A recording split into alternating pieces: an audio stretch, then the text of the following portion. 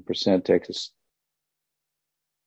sometimes takes as long as the rest of it because of the fine details, but I'm happy with the progress.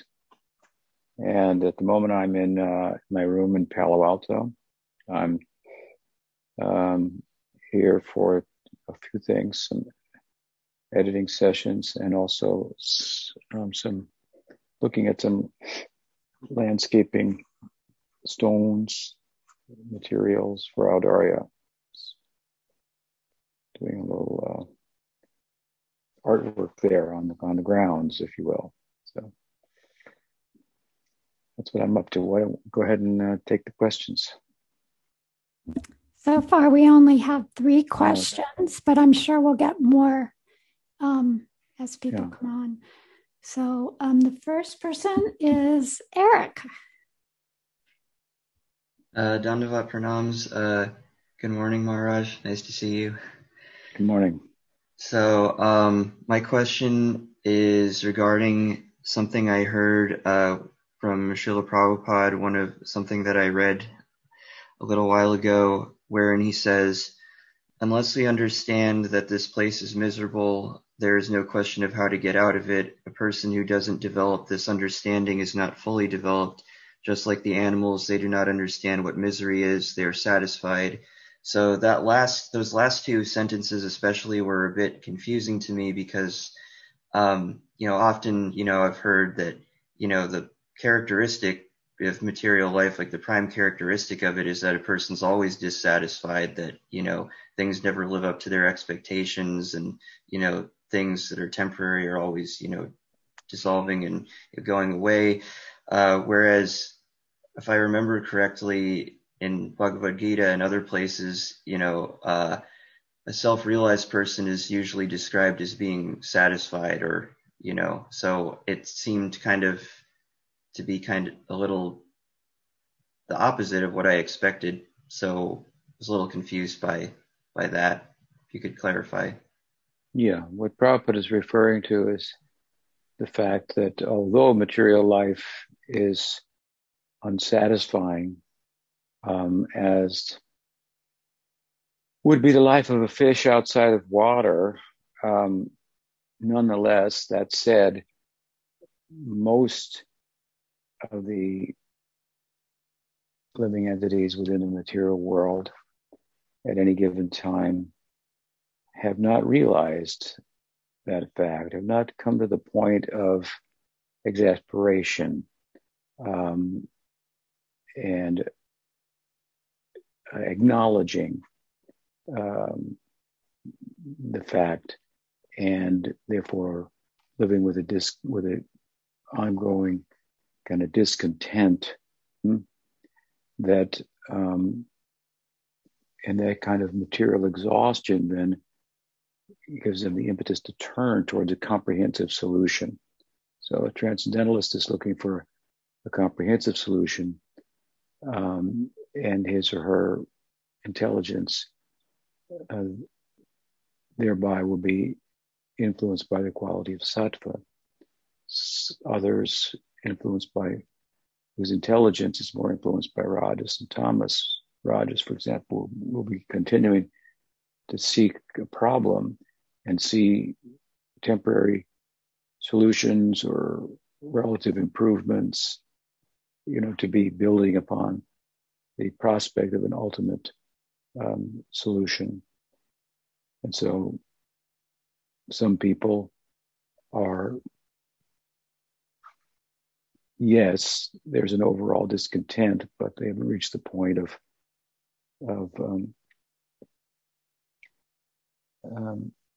kind of an akinchana gotram. They're exhausted with the pursuit of finding enduring happiness in relation to things that don't endure. So, yes, there's an overall discontent, but it builds up and becomes sufficient impetus for some at some point to pursue a transcendental objective. But obviously, as Prabhupada was saying, it doesn't happen to everybody, right? So they're experiencing some measure of contentment, or they think there's still a prospect of contentment, or they're settling, for what they have. The animals are settling for what they have. Of course, they're in a different situation than ourselves. We don't have to settle for it. But then again, the Bhagavatam describes most people as dvipada pashu, which means two-legged animals. Does that help? Oh, yes, definitely. That made a lot of sense. Thank you. Okay. Okay, Sajan? Just have to unmute yourself. Dandavats Maharaj. Very good. I sent you a question. I sent you a question just shortly after the last satsang. Did you receive that by email? Yeah, I did. I just remember now that you sent that, and for the rest of the audience, Sajan's question was that he's writing something for a publication, and he asked me, if I recall, if there's anything that I can think of that resembles a statement from the Bible, which says something to the effect that whenever 2 or 3 gather in my name, I'll be there. Just call my name and I'll be there. Yes. And I wanted to reply. I was going to, I forgot, but actually, I don't know of any particular statement, but what does come to mind is a beautiful discussion between a couple of Prabhupada's disciples who had come under the good guidance and shelter of Pujapat Sridhar Maharaj one evening on his veranda. As you know, Sajan, being a disciple of Pujapat Sridhar Maharaj, that Guru Maharaj would speak with us often from his veranda in the morning and in the evening, and extensively, actually. Some days he would speak 2 hours in the morning, 2 hours in the evening, and the talks were fortunately recorded.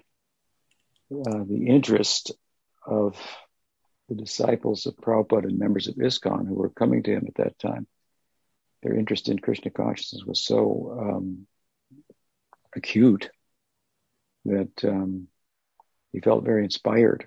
Once he said, if I was only had a group like this when I was younger, we could have really done something. But that said, relative to your question, and my mind went immediately there when I read your question, and there may be an answer there. I don't know where to find it, but he was talking with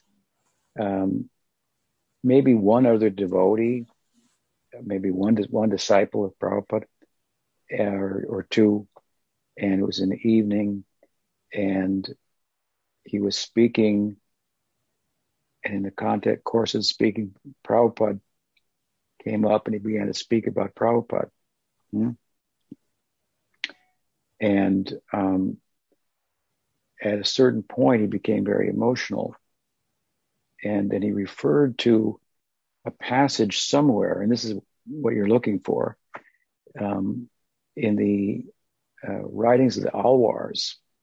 Alwars are the mystic poets who preceded the Sri Sampradaya as it was systematically articulated, its tattva, its siddhanta by Ramanuja. So what you find in the teachings of Ramanuja are there in the poems of the Alwars. Very special persons who are in that sampradaya. They're considered incarnations of the different paraphernalia of Narayan, like his discus, his chakra, his club, and so on and so forth. And so somewhere in that writing, there's this, he referred to this statement that very, very, very similar, that 2 or 3, I think it was 3 of the mystics, maybe they were all three followers, they had to hold up in a cave during the monsoon. And there they began to speak amongst one another. Harikatha, speak about Bhagwan and so forth.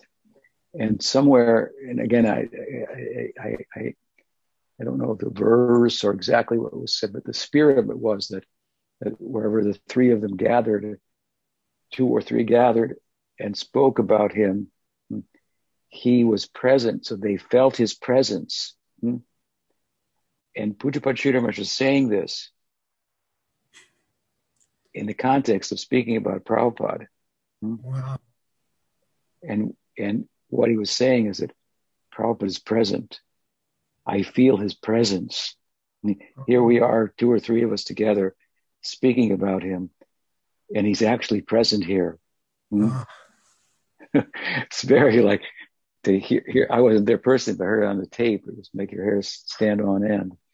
Very, very exciting. So the principle is there, and you might, you're what you're writing for probably doesn't require a verse and a number necessarily. So you could use that maybe in some way to give a cross-cultural reference from Christianity to Hinduism. Yes, thank you, Maharaj. I'm so extra delighted that my question brought your response not only to the cave of the Alwars, but brought you to the veranda of Srila Guru Maharaj. That's right, and Prabhupada. Yes. So thank you so much again. Haribol. Haribol. Okay, Brigu?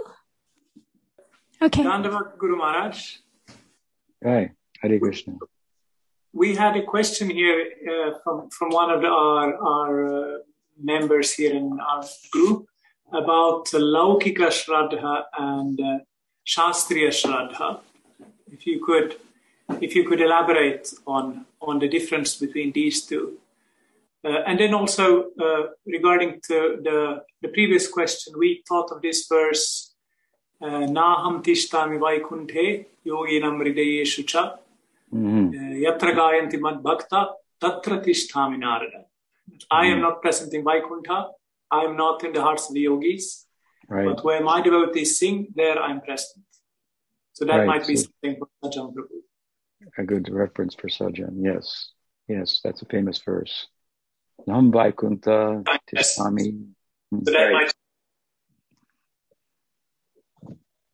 Where is that found? Yeah, where is that verse? It's a Puranic verse, right? Aham tishtami Vaikunthe yoginam hridayeshu va. I'm not in Vaikuntha. I'm not in the hearts of the yogis. I am wherever my devotees are chanting my name. I'll look it up, the reference, and send it to you. Oh, wonderful. Thank you again. Okay. Thank you for that, Prabhupada. Regarding your question, thank you for that. Of course, Lokik means worldly, and Shastra here refers to that which speaks about that which we could not know about or understand with our limited resources of physical, mental, and intellectual. This is the main purpose of the Shastra, or the sacred texts. While the sacred texts do speak about things that we could know with our material faculties, those things are only things that are employed in speaking about that which we could not know with those limited resources. That's a fairly important point, because it draws upon the relative, as it must, to speak about the absolute to those who are conditioned materially and are living in the relative world, if you will, of comings and goings, here today and gone tomorrow type of experience. So it's important then to sort out what information there is being employed to speak about something which we could not know otherwise. In other words, let's say, for example, we draw, in order to do that, we draw on an analogy to help conceptualize. And the analogy is dealing with something in nature that was thought to be true at the time. But with the investigation of the natural world with more penetrating instruments and over a longer period of time, you might see that nature works differently than was thought of at that time. As in the future, we may see nature works differently than we think of it does now. So there's may be some relativity in the analogy. But what it's speaking to say about that which is beyond the ken of our material instruments nonetheless holds true. Just a point as an aside. So the main purpose of the scripture is to speak to us about that which we could not know otherwise. That's what revelation means. If we want to know perfectly, or if we want to acquire perfect knowledge by which we could become perfectly happy, we need a perfect method. So this is the perfect method, as I sometimes say. You have to fold your hands. You asked that we are in imperfection. We want to know perfection. So if perfection chooses to reveal itself to us, then we will know. But from within imperfection, we can't bring about perfection. This is the idea. So Lokik Shraddha, or worldly faith, in one sense, could refer to faith that is born under the modes of nature. Krishna speaks about this in the Gita. I forget which chapter, 17th chapter, perhaps. And I think Arjun's question is, what is the nature of faith and what is the result of faith that people have in God that's not drawn from the scripture? It may be, India's fond of making up gods and goddesses as they go along. For example, in the Bhagavad, another example, Krishna asked Nanda Maharaj, his father, that, you're performing this sacrifice for Indra. Does it have any basis in scripture, in the disciplic succession through the sages through which the Shastra is passed down? Or is it just I'm looking for the word, or is it just a local superstition amongst the people, and so on and so forth? So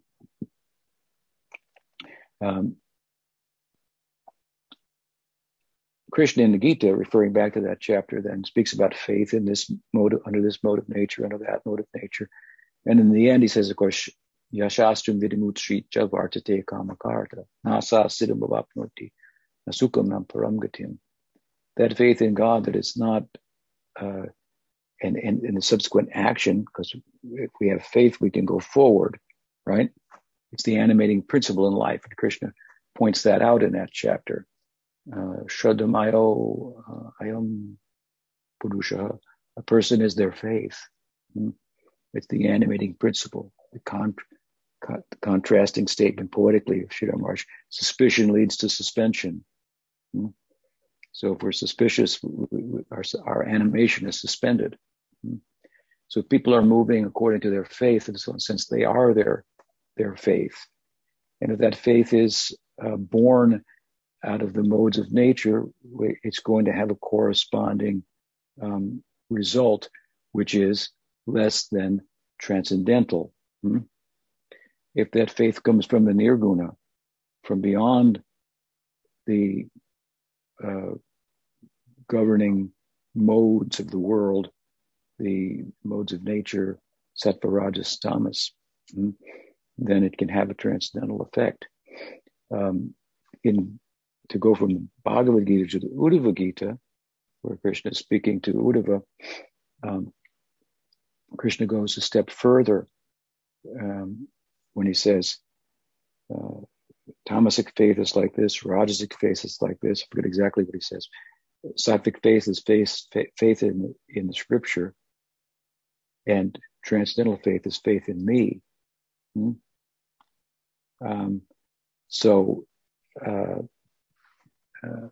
Sattvic faith is faith in the efficacy of scripture, but then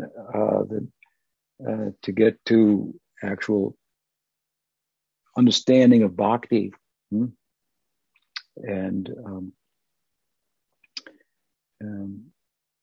you could say there's a difference between all the Puranas, for example, and the Bhagavatam, right? Amalam Pramanam, Amalam Puranam, Yad Vaishnavanam, Priyanam, such as the Bhagavatam,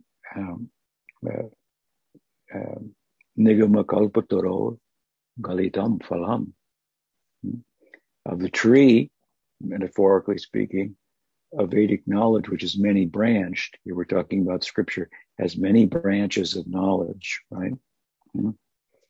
The ripened fruit, which falls from the tree, phalam, nigamakalpatura galitam, phalam galitam means fallen. So the tree, the Bhagavatam is so nice because it's the ripened fruit of the tree of the Vedic literature, and you don't have to risk much to climb up and pick it. It falls down. Yeah, and then it's tasted by Sukadeva, and he passes it. It's even sweeter. He adds to it, so forth. It's a very compelling verse. Probably, maybe my favorite verse of the Bhagavatam, the third verse of the first chapter of the three introductory verses. Nigamakalpataro galitam palam sukamakadamatadavasambitam. So it implores us, you should taste that fruit, and it will make you pass out. And what should you do when you get up? Taste it again, drink it again. So we could say even faith in Shastra is general. It's sattvic. The symptom of sattvic faith is that it brings knowledge. But knowledge, corresponding as it does with sattva guna, is insufficient in of itself, even for transcendental result. For that, we need, as I say, ingress or input from the nirguna side itself, and such is the nature of Uttam Bhakti, which is the subject of the Bhagavatam. So there may be general faith in God, there may be superstition. There are books like Conversations with God, I mentioned the other day. Probably not a good thing to read. What somebody's imagination is, and so on and so forth.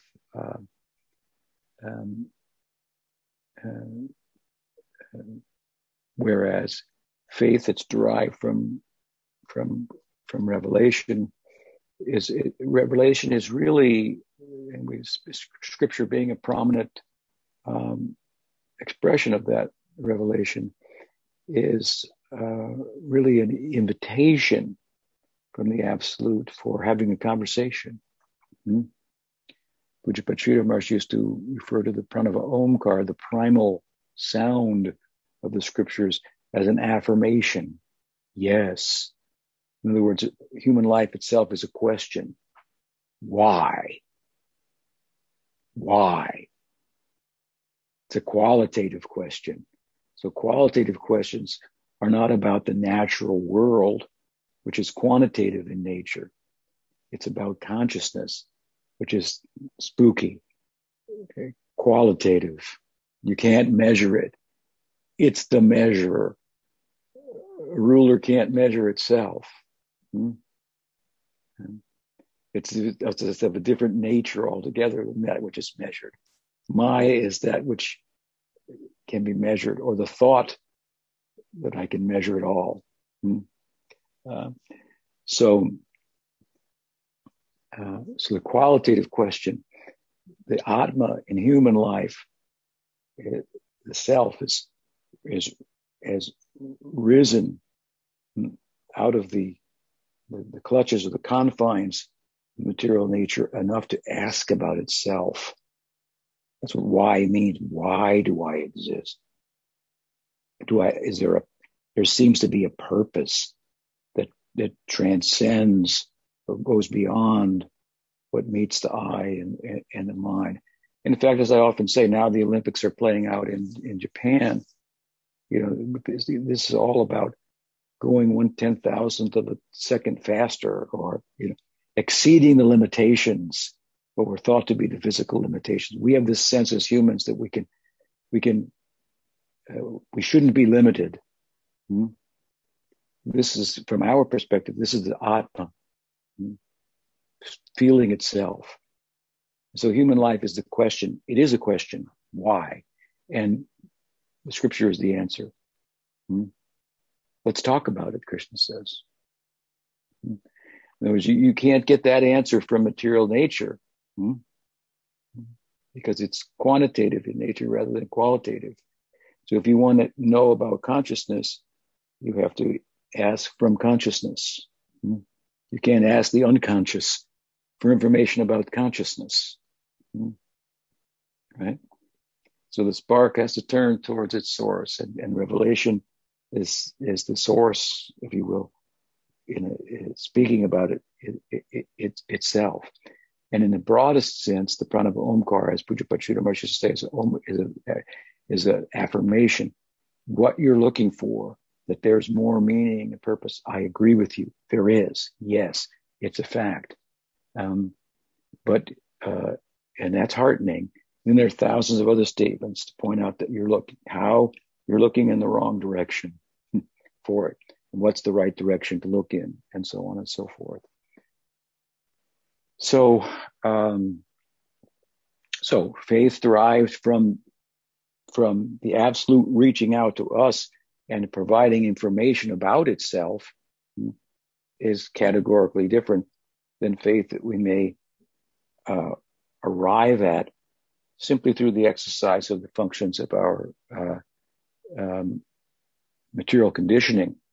In other words, our bodies, our minds, our intellect are all products of karma, which are all the problem that we find ourselves in, bound up in the action reaction of karma. So they're not suitable instruments for getting beyond themselves, unto themselves. And they may be used in relation to revelation. Obviously, we use our mind, we use our intelligence, we engage ourselves physically according to the suggestions of the sacred texts and so forth.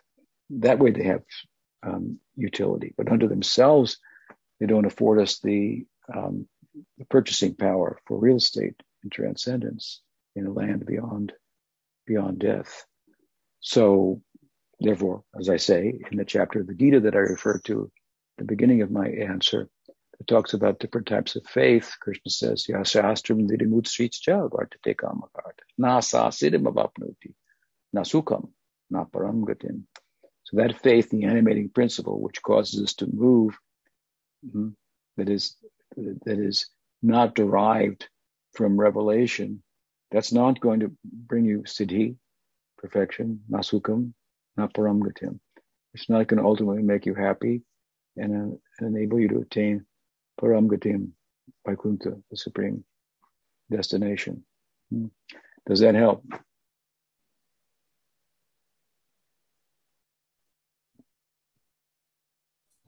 I can't hear anybody on the other side. I'm here. Brigu is there? Yeah. Yes, thank you. Okay. Okay, is it okay? All right. Okay, so we have a question on the chat from Annapurna, and it's in Spanish. Can you see it, Somacinda? It's Yeah, because she sent it to me directly, and I can't read it because I'm not knowing it. What I'll do, let's see if I can just copy it. So I will do that. Guys, just to refer back to Sajjan for a moment, Sajjan, if you can look on the comments, there must be something. Then the verse that you're looking for is cited there. Yes, I see it right now. I see it. Thank you so much to Indira Bahia and those devotees who have helped out. So thank you so much. Okay. I'm not clear on the question that there are thousands of ashrams in Navadvip. Maybe you mean the islands. Navadvip refers to 9 islands. And if you, assuming that that's what she means by the question, then the 9 islands are named from based on local circumstances, environment, and happenings, and so forth. And I think that the details of that are is explained in Navadvip Bhavataranga of Bhaktivinoda Thakur and or Navadvip Mahatmyam, also by the same author. And I don't remember all the Shrimanta Dweep, Godum Dweep, Rudra Dweep, and so forth. How they got those particular names, but there is either some pastime or some prominent feature of the island that causes it to have the name. The bigger picture, of course, is that they correspond with the different angas of bhakti given by Prahlad in Srimad Bhagavatam, Shravanam, Kirtanam, Vishnu Smaranam, Padasevanam, and so forth. So that's the best I can do is refer you to those texts of Bhaktivinoda Thakur, and I believe he gives maybe a pastime, or as I say, a prominent feature of each of those geographical, if you will, as they appear. They're not limited to geographical area, but appearance of such limitation for Leela, some prominent feature of that sacred geography that gives birth to the names. Okay, we have a very unusual situation today that we have run out of questions. So does anyone who's on the call that didn't tell me they had a question have a question? You can unmute yourself and ask it. I have a question. Oh, good. Yes. Go for it. Good morning. Dandavats. I was interested in hearing from you how you would justify in modern terms what modern science is seeing in space as far as it seems unlimited universes with the descriptions that we have in the Bhagavat. How we would make some, what would be your ideas in regards to that? Because it seems that their classifications of universes and the Bhagavat's classifications of universes being a shell covered by layers by the different elements would be hard to reconcile. Yeah, thank you for the question. I have thought about that a little bit, but there's probably a couple of ways to think about it. First of all, the Bhagavatam speaks of many universes, but it's not clear what is meant by the broad term that we translate universe. Is a universe a universe as it's thought in modern science, or is it a galaxy? As this universe has, of which this universe apparently has many, according to the present modern way of investigating. Of course, there's a multiverse theory, prominent theory or hypothesis, I guess I should say, in modern science that there are many universes, and again, whether that is what the Bhagavatam is speaking about,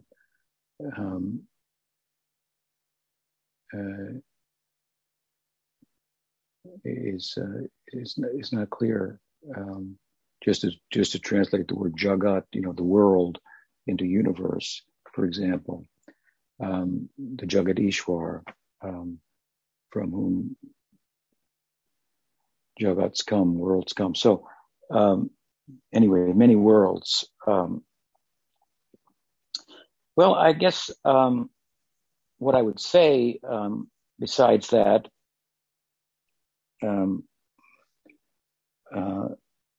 is that the investigation of the universe, space, by modern science is something that is always turning up new possibilities, and it seems fathomless. And in one sense, it gives credibility to the idea that Krishna is appearing in different universes at different times, and there are ideas in modern science that there's a universe right here next to my left ear. There's one that's going on next to my right ear and above my head. Well, I don't even know what all that means, to be honest with you, from a scientific point of view.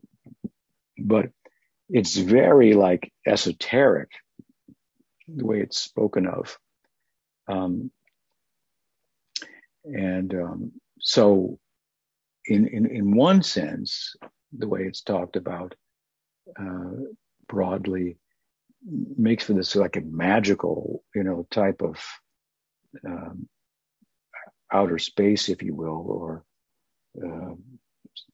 space that we're all contained within. But your question seems to refer, if I understand it correctly, more to the idea, well, here's, these are so many planets, and that's all that are described. And then, of course, then there's the coverings and so forth that aren't talked about at all in the Bhagavatam, or should be in modern science. Those coverings and all that description is from the Sankhya. So the Sankhya, it was the dominant way of looking at the natural world that was drawn upon from the Buddhists in their texts, Hindus, and others. And the Bhagavatam incorporates the Sankhya perspective of nature, of what's out there.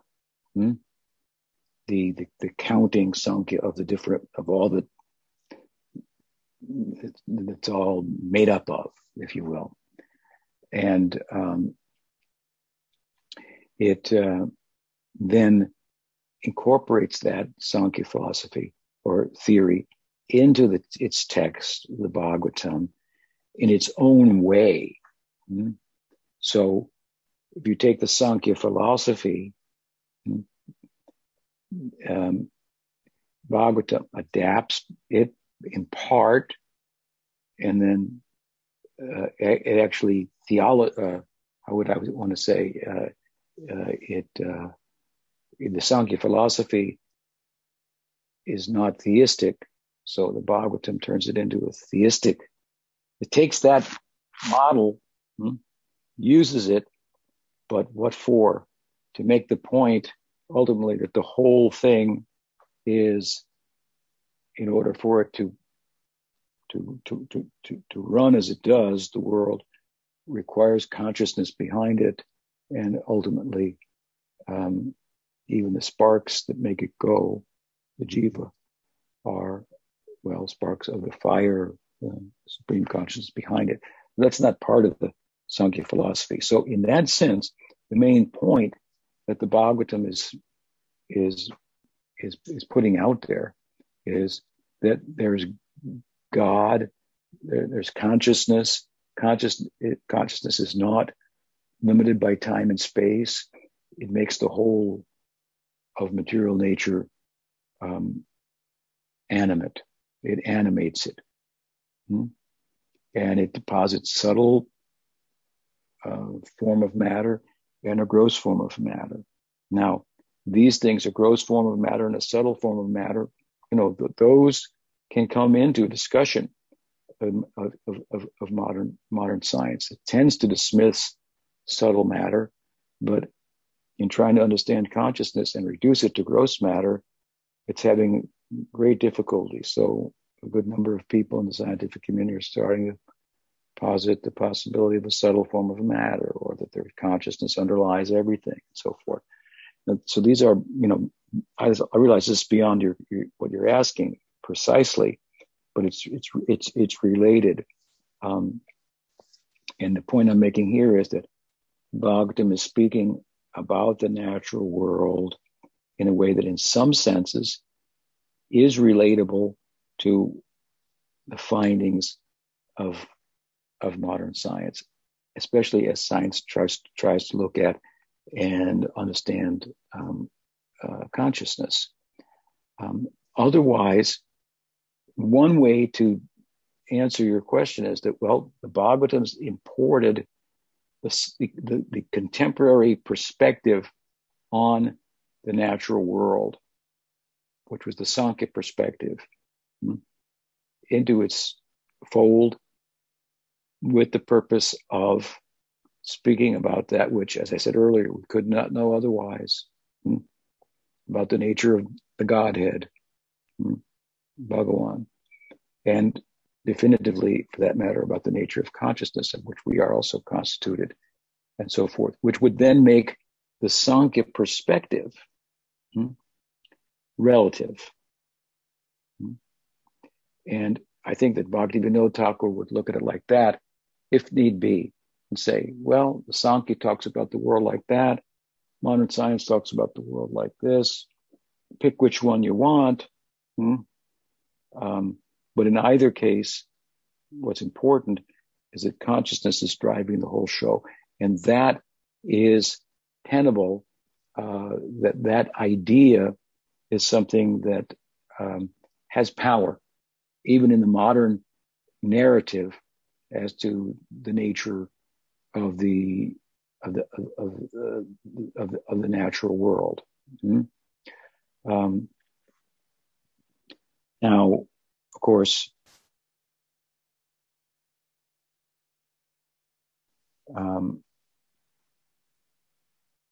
I have written about this in my book, Sacred Preface, and there are some, I mentioned there that there are some people who have looked at the Sankhya perspective on the world and feel it has more credibility than it would seem to the uninformed person who hasn't explored it more in greater depth, and at the same time doesn't have much depth in modern science.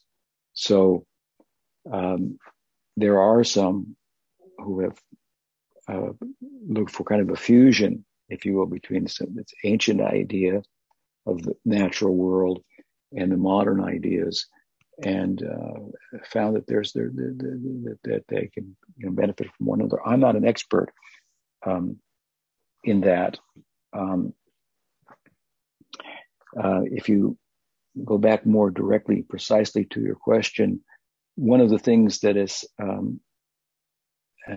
important, I think, to consider is when you look at the Bhagavatam and you look at the planetary systems and the coverings that are said to be the coverings of the nature, earth, water, fire, and so forth. From there, look at Bhagavatamrita. And what we're really talking about is different planes of consciousness. So when Prabhupada was going to build, for example, in Mayapur, a planetarium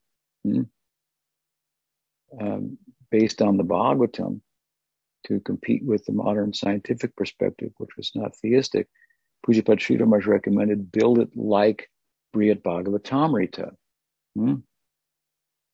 rather than like physically, this is what's happening here, this is what's happening there, and so forth. So the whole thrust of the Bhagavatam is consciousness. Consciousness is primary. Consciousness is behind everything, right? Everything is consciousness in a sense. Even your body is your consciousness. You are your body. From that perspective, your present state of consciousness is expressed in relation to the material world, and the material world takes that shape. So consciousness behind everything, right? Gross matter is evolving out of subtle matter. That has credibility. That theory, which is the Vedic theory, or the Gaudiya Vedanta theory.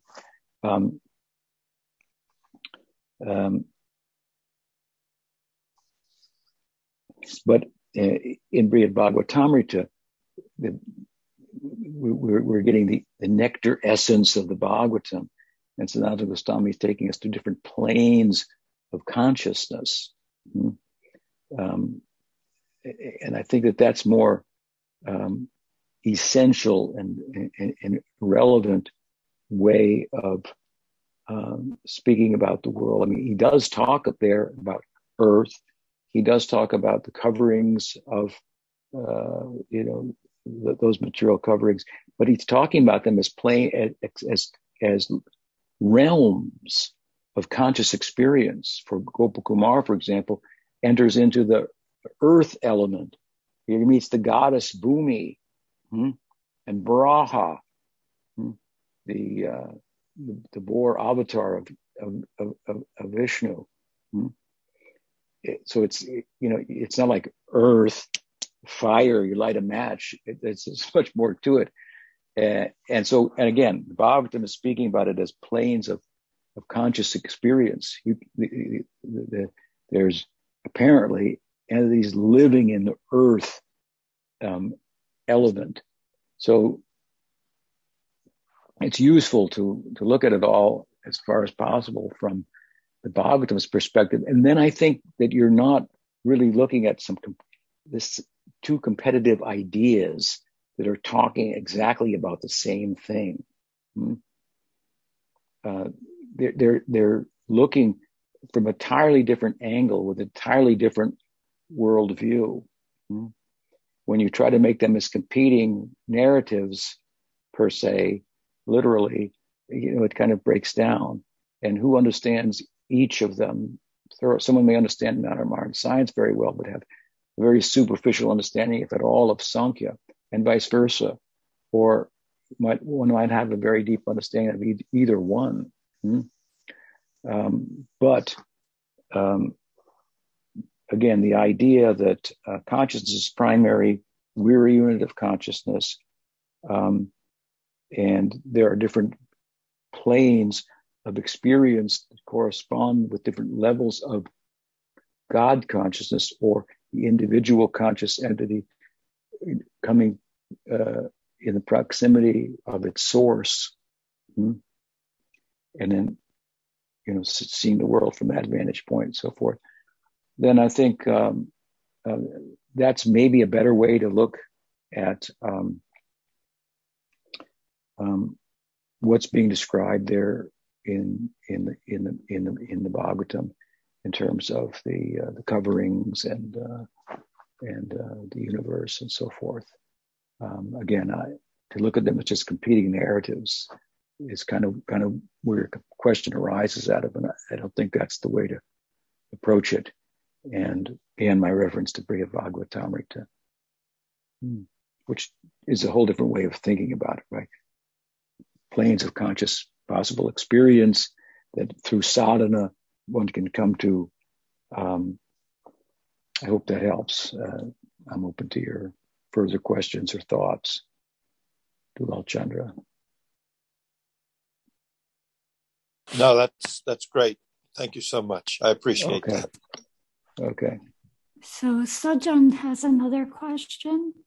I mean, again, just for to say that once again in another way, the whole thrust of the Bhagavatam is to use the natural world, talk about it in such a way as to promote the position of the personality of God and that of the jiva.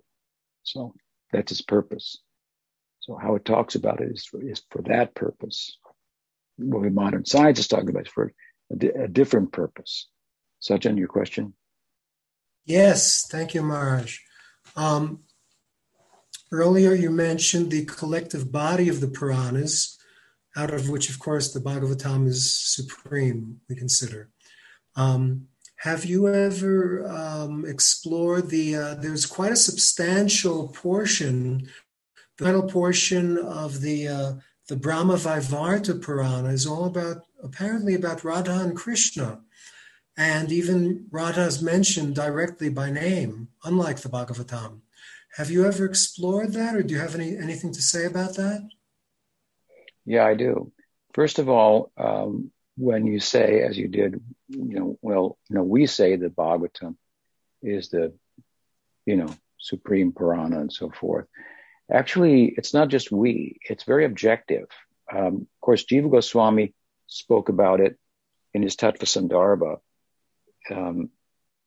very systematically, showing the relevance of the Bhagavatam and how it exceeds the relevance of all other manifestations of the sacred text.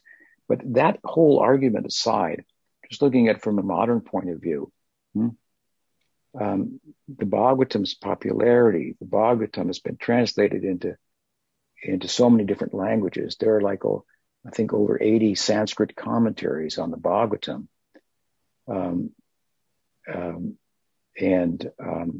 It's been, all over India, the Bhagavatam is known, and all the Sampradayas and the rest of the world knows about the Bhagavatam. I mean, who knows about the Brahma, Purana or this Purana or that, a little bit here or there, but there's no comparison. And from a literary point of view, the sophistication of the language and the theology and so forth, there's just no comparison between the theology and the philosophy, the richness of it, the nuance of it in the Bhagavatam compared to any other Purana. They just don't compare. It's of a different class altogether. So you can make a whole argument even from the modern point of view, and there wouldn't be too many people that would argue against it. No, this Purana is better, more significant. You couldn't make a very good argument for that. And of course, Jiva Goswami's perspective is that they're speaking according to different modes of nature for different people, which is a very interesting point because it speaks about quite an extensive measure of relativity to the scripture. Because first you might hear it's absolute, the scripture, but it's full of relativity. So here's a book, a Purana, that's for the people in them, primarily influenced by Tamaguna. Here's one primarily influenced by Rajaguna or Sattvaguna. They're going to say different things. They're going to seem to contradict. He's resolving these contradictions in ways that modern people say, well, these are just competing authors, for political purposes have written their Puranas, in certain ways. So obviously has a different perspective on it. So that said, what was your question now exactly again? Whether you were a little bit familiar with that rather large portion about Radha. Oh, the Brahma Vaivarta Purana. Okay, the Brahma Vaivarta Purana. Yes, the Brahma Vaivarta Purana. Also, you can find mention of Radha in the Padma Purana. perhaps Vishnu Purana, you can find names of different participants in the Braj Leela that aren't in the Bhagavatam, and so forth. But these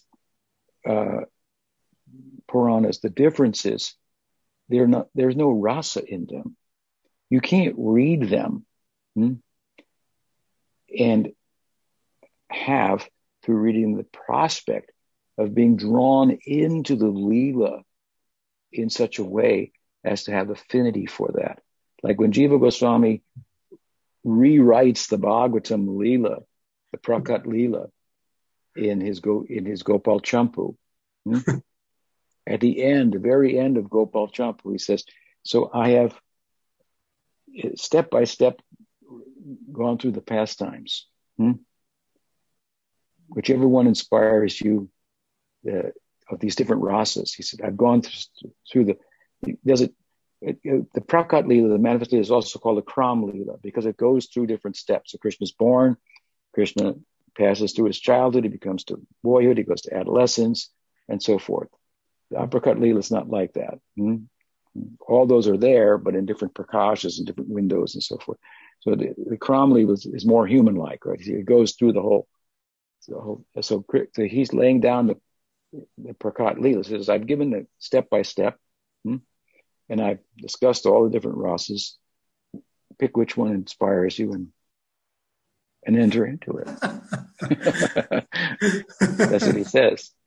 And so what he's done is, and the other Goswamis, of course, in their Leela Granthas, they've done what the Bhagavatam does, and they've done it exponentially. They've increased it to speak about the Leela in such a way as that one can be drawn into it and develop an attraction for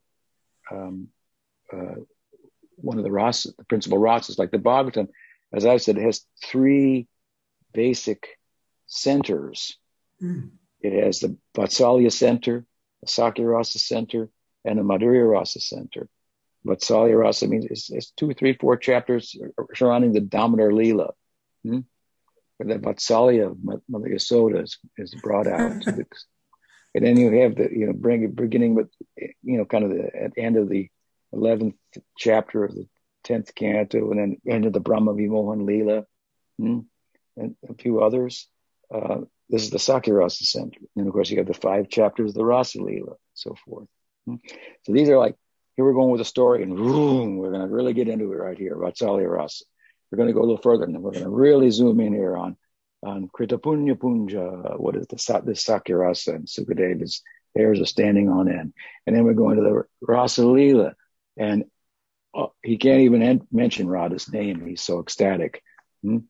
So while there may be some details from other Puranas, and the Goswamis will draw upon the details and put them in their commentaries, along with the feeling that the Bhagavatam is seeking to and successfully conveys. So like you can read in Brahma Vivarta Purana, here's the pastime. This happened, verse next, this happened. It's kind of like encyclopedic, it's just like a list. It's not playing it out in the same way and giving access to the reader to enter into it and extract from it the feeling. And as I say, the Goswami's Leela books are taking that lead of the Bhagavatam and taking it further, and then adding the names from the other Puranas and so forth, the details that might not be there. And sometimes it's thought in this regard that, well, Sukadeva didn't have time to cite all the names and details because he's too busy just trying to give the feeling of it, something like that. That's the way of talking about it. So, hope that helps. Oh yes, that was an extraordinary comparison between the two, and I never realized it was that the contrast was so dramatic like that. Thanks so much for explaining that. Yes, thank you for asking. Yeah. Okay, so I think looks like we're out of time for today. Out of time. Okay. Yep. Thank you all for your questions. Thank you so much, Gumaraj. Next week we'll get together. I think it's, what is it, the disappearance of Pujapatrita Maharaj? Yes, next Sunday. Gumaraj will be giving a talk on Srila Maharaj's Tirobhav. Okay, so just stay on Okay. for just a minute and we'll do Haribol. some announcements. Haribol, thank you so much.